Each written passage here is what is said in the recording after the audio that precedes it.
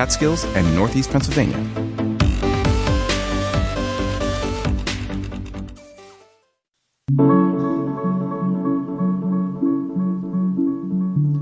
Welcome to the local edition, news and information keeping you connected in the Catskills, Northeast Pennsylvania. I'm your host, Jason Dole.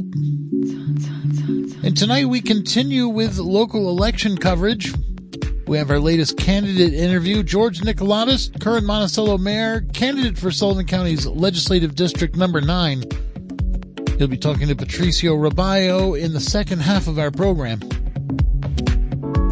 But first, let's start where we usually start on a Wednesday with the latest local news on our weekly news roundup. And for that, we turn to Liam Mayo of the River Reporter. Liam, thank you for joining us once again.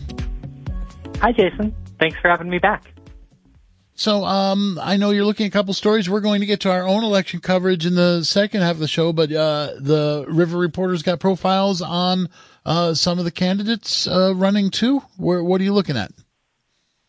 Yeah, so like everyone in the county, we're keeping an eye on the upcoming election. And in this week's edition of the paper, we have profiles of the candidates for the New York State Supreme Court 3rd Judicial District. So there are 4 candidates vying for 3 seats on that court.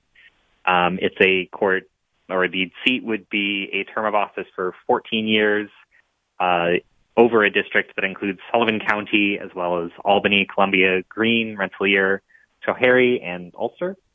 The sort of full profiles are a little lengthy to get into here, but I'll just mention that the candidates are Sherry J. Brooks, who's currently working sort of in family court, county court, and state Supreme Court all. David C. Lynch, who has spent 13 years in the Albany County District Attorney's Office. Richard Rivera, who currently serves as a judge in the Albany Family Court. So those 3 candidates are the Democratic candidates running. There's also one Republican candidate running, a Republican conservative, Dana Salazar, who does a number of things. Founded Salazar and Erickson legal firm, specializing in civil litigation, also does legal work for children and parents in Columbia County, and is part of the Special Appellate Counsel for Rensselaer County. So for the full profiles on that, see River Reporter either on newsstands or online at riverreporter.com. Okay, great. And there's a new river access site in White Mills, Pennsylvania. How did that come to be?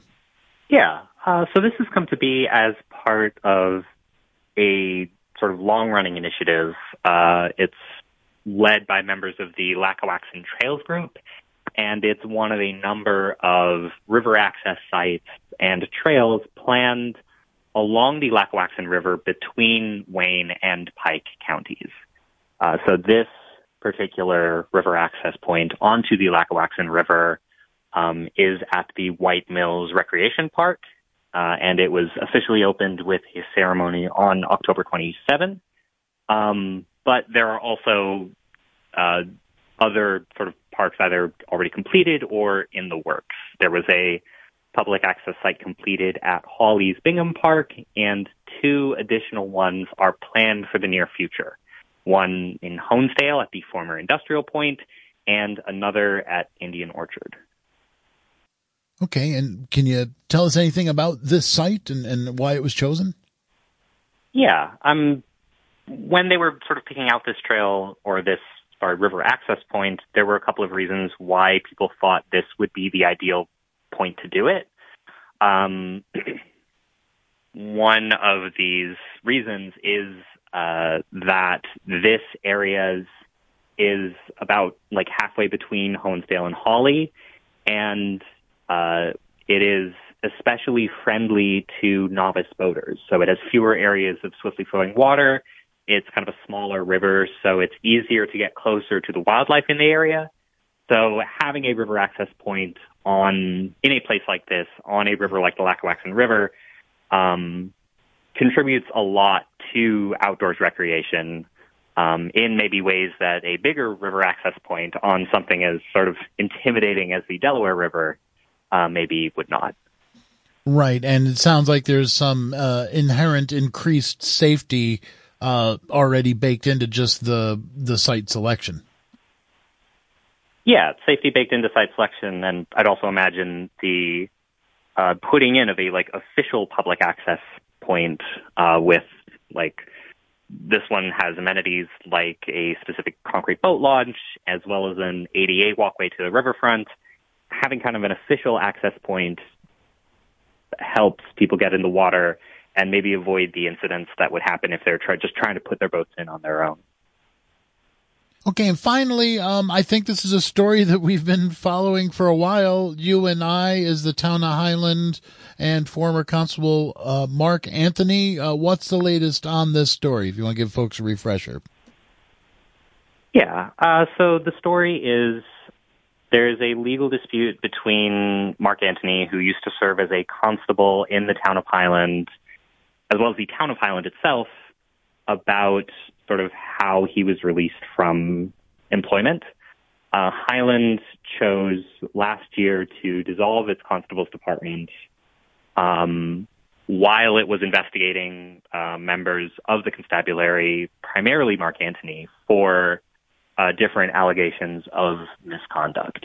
And what Mark Anthony is sort of alleging is that the town chose to dissolve the entire department as a way of getting rid of him without offering him the rights of sort of self-defense that you would normally have if you were getting fired as a civil employee, like the rights of redress, the rights of having the reasons for your firing heard. So that's what Mark Anthony is alleging in this legal filing. What the town is alleging is that, in its defense, it really did choose to dissolve the entire department for reasons beyond Mark Anthony. So there was this investigation into the department, but the reason the town chose to dissolve the constabulary had more to do with the money angle. The constabulary was more expensive than kind of the equivalent services provided by the sheriff's department. And the investigation sort of exposed that the department needed a lot of work done to it to bring it up to modern standards, which would have added even more cost and burden upon the town. So Mark Anthony is alleging this was sort of a targeted decision at him, and the town is alleging that, no, this investigation just exposed that we shouldn't have had the constables at all. What's the next thing that listeners should be watching for in this still unfolding saga? I think the suit just continues to bring out more information through the process of legal filings about what happened with the constables, which was kind of hotly contested at the time. The town has, the town's just been providing more information. Mark Anthony's been providing more information. But in terms of things actually happening with it, we're still kind of waiting for a decision to be made from the courts about this. So there's no news on that front as of yet. It's just more information coming out, shedding a little more light on the decision to dissolve the constable's department last year. Right. Well, I appreciate you staying on top of this and all the stories that you've gone over, both today and all through the last year plus, last couple years. Leah Mayo, River Reporter, thank you so much for joining us again. Thank you for having me on, Jason. We're going to take a quick break. When we come back, our latest candidate interview for the Sullivan County Legislature. Stay with us. You're listening to The Local Edition, winner of Excellence in Broadcasting Awards from the New York State Broadcasters Association. Radio Catskill. Listen local.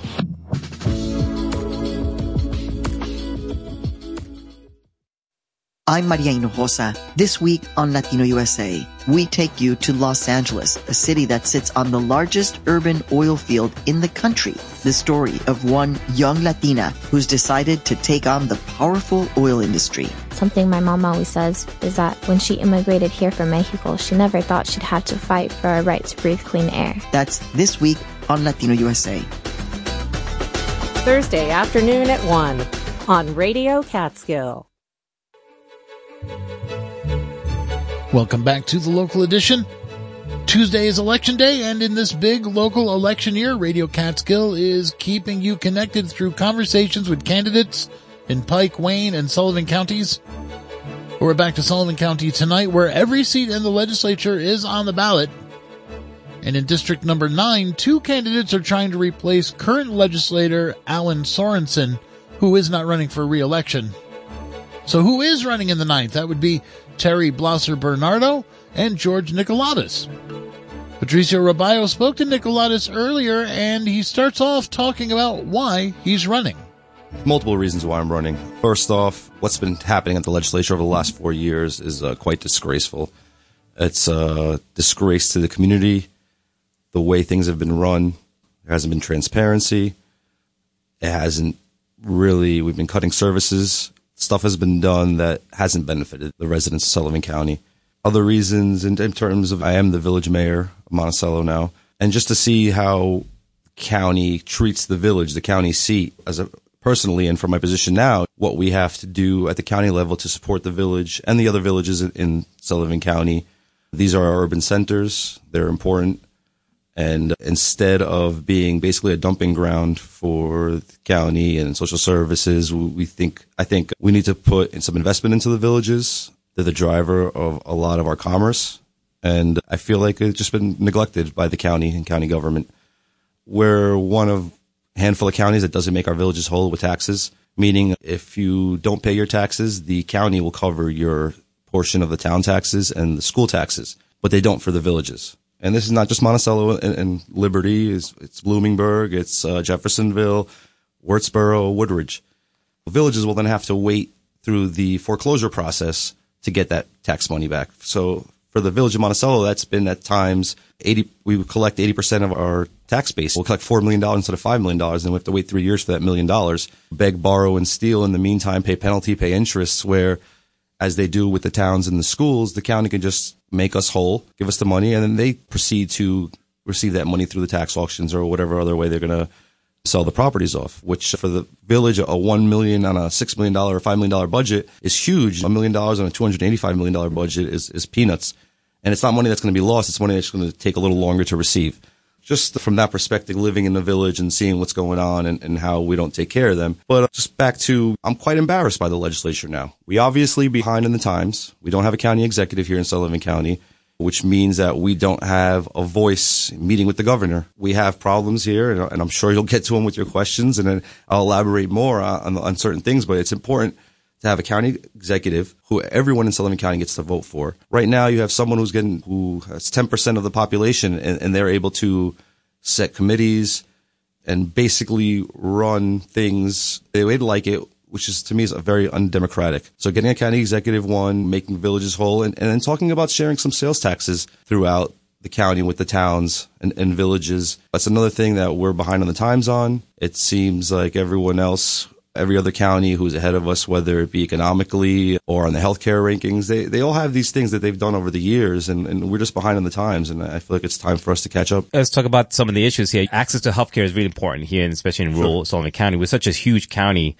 and a lot of services now are being shipped to Orange County. It is a critical concern. What initiatives do you propose or ensure that the residents in remote areas in a county have access to quality healthcare? In terms of quality healthcare, I don't think the county itself really has much quality healthcare. We do have in the lower county, we have some major medical offices and stuff, but even with those offices, you call someone and ask them how long it takes to get an appointment or the quality of care they get at these places. Let's first start with our Medicare reimbursement in Sullivan County. See, Sullivan County gets at a lower reimbursement rate than the rest of the counties in the Hudson Valley region that we're usually grouped in. For instance, a doctor here gives Medicare a bill for $100. They'll get 70 cents on the dollar in Sullivan County, whereas in Orange County, they'll get 85 cents on the dollar. So right there, that just shows you why there's no incentive for a medical group to become here, whether it's in the rural areas or in the more urban areas or closer to Orange County. So right there comes back to my county executive. That is something that a county executive should be up in Albany once a month and calling the governor's office once a week, trying to lobby for us. Because if we're never going to get the same reimbursement on the Medicare, we're never going to get the quality of care here we need. And if we don't get that first, we'll never see the expansion within the rural region. First and foremost, we have to make sure that we are on the same page and get the same reimbursement as everyone else. When we do a public works project here in Sullivan County, we have to pay the same prevailing wage that we do in Manhattan. We're grouped in with those counties from here all the way to Suffolk County.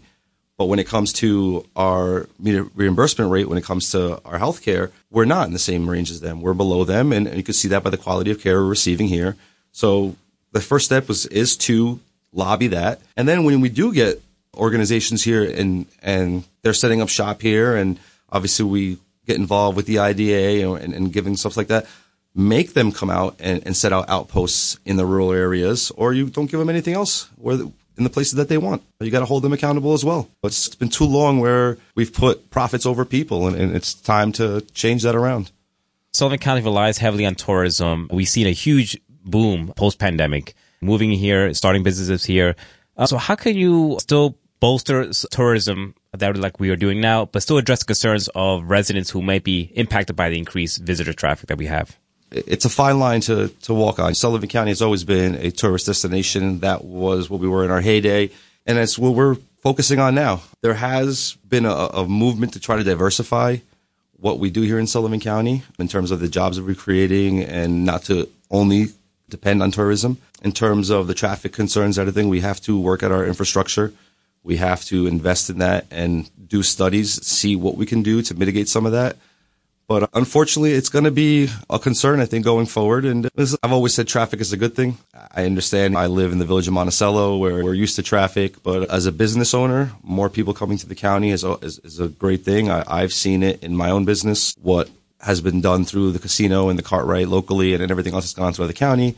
And with the second homeowners and the new homeowners moving up, we have to look at, number one, the problem that brings is more with the housing crisis also drives some of that. So we have to look at innovative ways to create more housing and to do it in ways where it's not going to mess with our rural landscapes and cause traffic in those areas. And the village of Monticello is an urban center, and that's where we should be looking at getting some we have been doing this, getting multi-unit projects, and that's for workforce housing, senior housing, market rate, because there's a lack of housing in every sector here in Sullivan County right now. But when it comes to the traffic and some of the stuff we're going to have to look at ways through infrastructure to mitigate some of that. I don't think we're going to have less people coming to Sullivan County. We're going to have more people coming. So I think we have to do some infrastructure projects where we're going to have to widen some roads, maybe add some lanes here and there, and just work with everyone, not only to mitigate traffic, but to make sure our emergency services can get to where they need to be when they need to be there, and tighten that stuff up and look at what other places have done to keep themselves safe and keep the people happy. You mentioned affordable housing. Given the scarcity of housing, how can you ensure continued accessibility for housing for all residents of Sullivan County, not just for those who can afford it? Specifically, what I've done in my last few years in the village of Monticello is, and in the 8 years I've been on the board, is, for instance, we put in a historical district, which allowed people to receive 40% of their renovation costs back on Broadway. So in the last 2 years, we've had about 60 apartments open up on Broadway, and we have another 80 on the way now. Taking the properties that we have that have been empty and vacant for all these years and activating them has been a huge boost without having to put one shovel in the ground. So making sure that we have the buildings in all our downtowns, in every single hamlet and every single village, make sure they're all activated, to make sure that the apartments upstairs are actually being used. Landlords are doing the right thing and making nice apartments for people, and that has been without any building happening. It's expanded our housing. In terms of the housing, in the village, we have made our process streamlined, where developers know that they're coming in, they're going to be able to come to a couple of planning board meetings and get their project going. We've talked to developers, and we understand that not just in the village, other places have problems with water and infrastructure. And so we're making sure that developers have to put their fair share in when it comes to that. Currently now, if you're building something that's over 8 units, you have to dig a well and put that water back into the village water system, because you're adding to our infrastructure. It should be at the cost of the developer. And so looking at that, looking at innovative ways to zone things in order to save our natural resources, but to build housing so people can live and people can prosper here in Sullivan County. Sullivan County has one of the highest opiate overdose rates in the state, excluding New York City. Do you believe the county is currently taking enough action to address the issue? And what additional measures do you believe can be implemented? I'm not saying we're not trying, but people in Sullivan County are trying, but I don't think the legislature has done enough And to be honest, I think they might have exacerbated some of the situations. We don't have the treatment centers that we need here, nor are we lobbying for them where we need to be lobbying. The opioid money that was received in the settlement just finally went out. It's been held for over a year. How many people have died in that time? We have a system here where we don't have emergency housing. We don't have housing for people coming out of rehab. And we'll just throw them in a hotel in a village next to a predatory drug dealer. I think blood is on the hands of the legislature, unfortunately. I think we've not done enough. We don't have a county executive to lobby for us to get these things that we need. And I just think everyone turns a blind eye because they don't live, in the village of Monticello. People in charge now, I can see, don't really care about the village of Monticello. It's just drop another one in the village and drop them in Liberty and let them fend for themselves. More programming, more access to counseling and quick, the fast detox centers, I think is a must. But we also have to look at the reason of why in Sullivan County do we have so many people addicted to opioids. First, I would say is that it starts with the youth. We don't do enough for our youth here. The county does barely anything but throw a couple of $5,000 and $10,000 grants around. It doesn't. We have the opportunity now where we can build youth centers throughout the county. We have transportation that we're using throughout the county to send kids to programs. So kids from Narrowsburg will want to do a program that's at the youth center that we built in Fallsburg. They'll be able to do that. Networking these kids from a younger age, see what they can get involved in and where they can get involved in that. Just give them the opportunity to leave their towns to do something else. But it comes with leadership at the county government, setting up some youth centers. They have the money over the last few years with the money they gotten through COVID and the anticipated loss, which they never had, the furloughs, the cuts. They could have done something. But instead, they just made more cuts. And I think the cuts that they've made in the planning department, in the Office for the Aging, and all the health services departments, I think was going to make the situation a lot worse. Social workers, it's not helping in this situation. Becoming a high drug trafficking area will help, but it's not going to help if county government is not using the resources to put it where it needs to be. In recent years, there's been a noticeable increase in public disagreements and infighting among the members of the Sullivan County Legislature. As you look to the future, what steps do you tend to take to address the issue and foster better cooperation among your fellow legislatures? I can't say that I haven't been part of my own disagreements on my own board. I think I've done a good job of navigating that and putting us to the point where you see the county legislature on the cover of the newspapers and their dysfunction, not the village of Monticello. What we've done at the village and what the county should do is openly talk about things, not last-minute resolutions that are done with a majority backwards. Everything should be out for discussion, not only for the legislators who represent the people, but for the people to hear, for the people to make their thoughts heard on those sort of things. That would be the first thing. I personally was grown up with morals and know how to respect people. You can get your point across without being a bully or being nasty, angry, cursing. And I'm a person that curses a lot. But when I'm in my meetings, I can make my point across. Because if you have to do those things, you don't really have a good point. If you have to put an extra exclamation on top of everything, what you're saying isn't really matter too much. If you were voted onto the legislature, and also Rob was also, and I'm sure he'll want to run for chair again, would you vote for him? No, and this is going to be a long one. I was asked this question in my debate last week, and I just like to start off by apologizing to hot dog cart owners, because I said I wouldn't let them run a hot dog cart. And I want to apologize to people who run hot dog carts because they're hardworking and I'm sure a lot more honest than our chair is right now. On a municipal level, as the village mayor, Rob has done nothing but try to extort the village, bully us, and unfortunately it came to the detriment of the county taxpayers and a benefit for the village taxpayers. The East Broadway project, the county came to us and told us there was a $2.3 million overage and we had to come up with half of it. Now, this is a project that was 12 years old. We had never even had any notification on it, but obviously something that was very badly needed in the village. So we go back to the DOT. We got them to throw some more money. Eventually, it came back that we were working out a deal to pay $700,000 over a time period for the project to be completed on the village's end as well, as instead of them just doing sidewalks to nowhere on the county end of that road, which would be from the village out. In that time, Rob was trying to take the village parking lots over, the one across from the government center and the one on North Street and the one on Lakewood Avenue.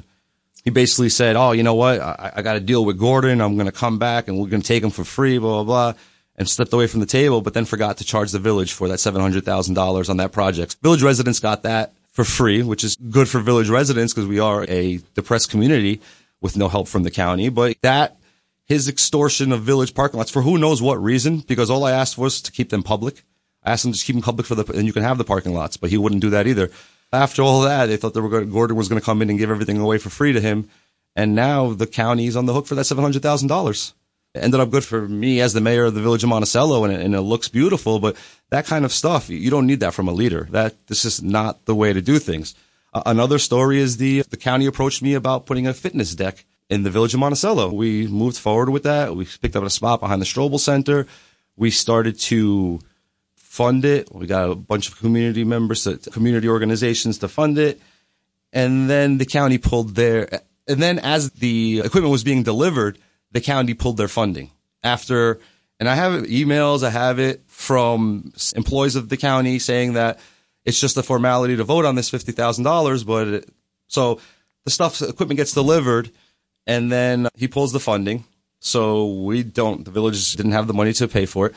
Hey, I don't know if it was who involved, but then I had board members of mine that I mentioned earlier who were going to the police saying that I ordered this stuff unilaterally. And, so they try to get me in trouble, but luckily the school district came through and that fitness court will be put on the Monticello High School property next to the new tennis courts, and it will be open to the public. Contrary to Rob trying to mess with the area, we got it done eventually without that funding. And so glad that happened. So yeah, I wouldn't make this guy chair. I wouldn't let him empty the water out of a hot dog cart.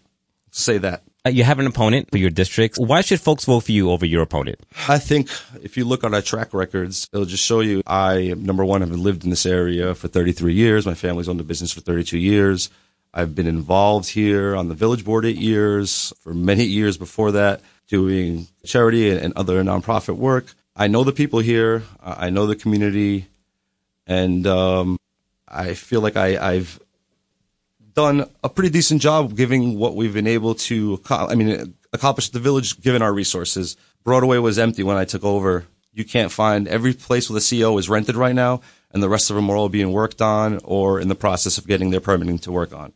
The retail is being driven by the residential above it and throughout the village. I've done some innovative things to bring in money to the village, make sure companies like Walmart are paying their fair share to the village. I was able to get another $150,000 a year out of them to keep using our water. That went to our general fund. As my opponent is very new to the area, a pretty seasoned politician, but also a political opportunist in my view. For instance, I was at a door the other day and they're telling me how, she's done a great work with the lake communities in the town of Thompson. And so I say, then how come she didn't run for the town of Thompson board where she can affect all the stuff that's going on in the town of Thompson? Whereas in the legislature, there won't be anything that will be done with the planning and zoning boards in the town of Thompson. And to me, it just seems it's just an opportunity for her. Just like when she moved into this area, she said that it was an open seat in the state Senate when our state senator, Peter Oberacher, was an incumbent there and has been doing a wonderful job there. And so just right there, it just shows you that they're more interested in being in the public eye and having power instead of helping the people below them. The record in Ulster County as being chair and multiple scandals that were there, people can read about that themselves. Just Google her name. I never really talked bad about opponents, but sometimes you have to let people know what's out there and let them see from what they see online and the news and the people in Ulster County what really happened and why they should vote for me over her. We'll talk to George Nicolaides, who's running for District 9 legislature.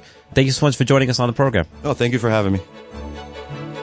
Keep listening to Radio Catskill for more candidate interviews, conversations with local boards of elections, League of Women Voters, and others. If you missed any of the interviews that we've aired so far, just go to our election page at wjffradio.org. And that's going to do it for the local edition tonight. I've been your host, Jason Dole. I'll be back tomorrow evening, and we'll do it all over again. Stay with us. The Daily is next. Support for Radio Catskill comes from Jeffersonville Bake Shop, offering breakfast and lunch to go or to stay, and coffee, Wi-Fi, and space for getting work done remotely. JeffersonvilleBakeShop.com. From the Shawangunk Journal, serving the towns of Warwassing, Crawford, Mamakating, Rochester, Shawangunk, and everything in between. ShawangunkJournal.com. And from listeners like you. WJFF Jeffersonville, W233AH Monticello. Public radio for the Catskills and Northeast Pennsylvania. Radio Catskill.